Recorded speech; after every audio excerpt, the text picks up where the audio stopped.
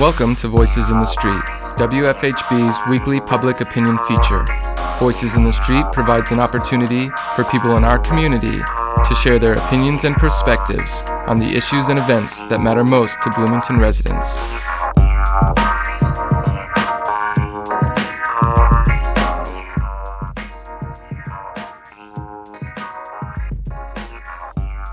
This week on Voices in the Street, how big of a problem is sexual harassment in the workplace? Recently, the New York Times reported that O'Reilly and Fox News had settled 5 lawsuits against O'Reilly dating back to 2002. After the 5 settlements were reported, the O'Reilly factor lost more than half its advertisers within a week.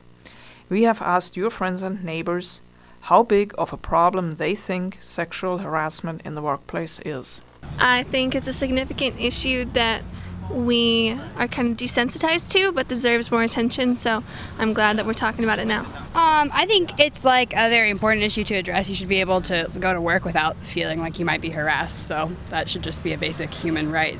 I haven't really experienced the workplace a lot lately. I mean, I'm a college student, so it's been kind of, I don't really have a great grasp on it, but I mean, like, it sounds like it's something that goes on and it doesn't seem appropriate at all, so I think it's something that should not go on.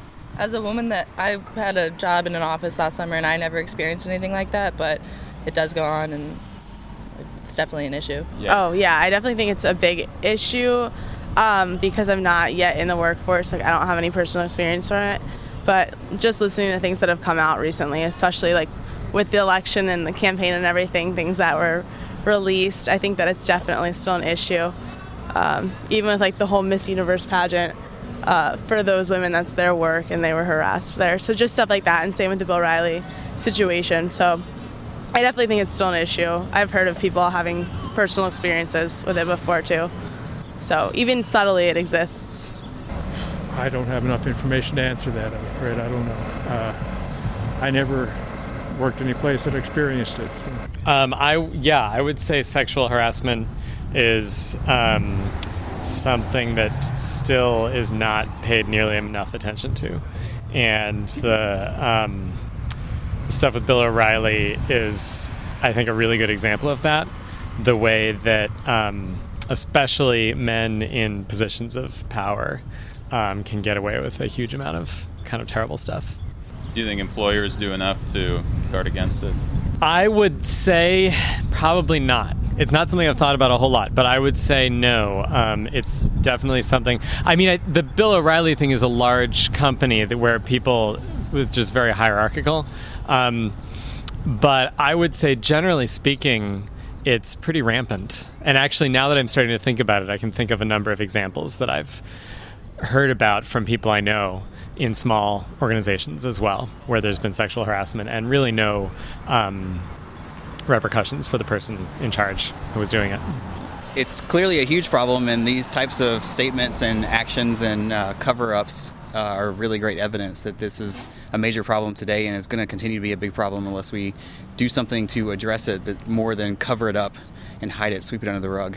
I think right now it's a weird culture. I think that men are trying to do whatever men can do and sweep it under the rug or say it's part of culture, but sadly, I think we're at a place right now where it's become an accepted thing due to the current administration. If you can become president after bragging about harassing and sexual harassment and groping and grabbing stuff, then everyone, I guess, feels like it's a new norm that it's appropriate. I think it depends on where you are. I think at Fox News, it's huge. What about elsewhere? Not as bad. It's still a problem. It's still a problem, but I think it's crazy there, like crazy bad there. Well, it's probably bad in the government right now. This has been Voices in the Street, WFHB's weekly public opinion segment, featuring candid commentary from your friends and neighbors on the issues and events that matter most to Bloomington residents.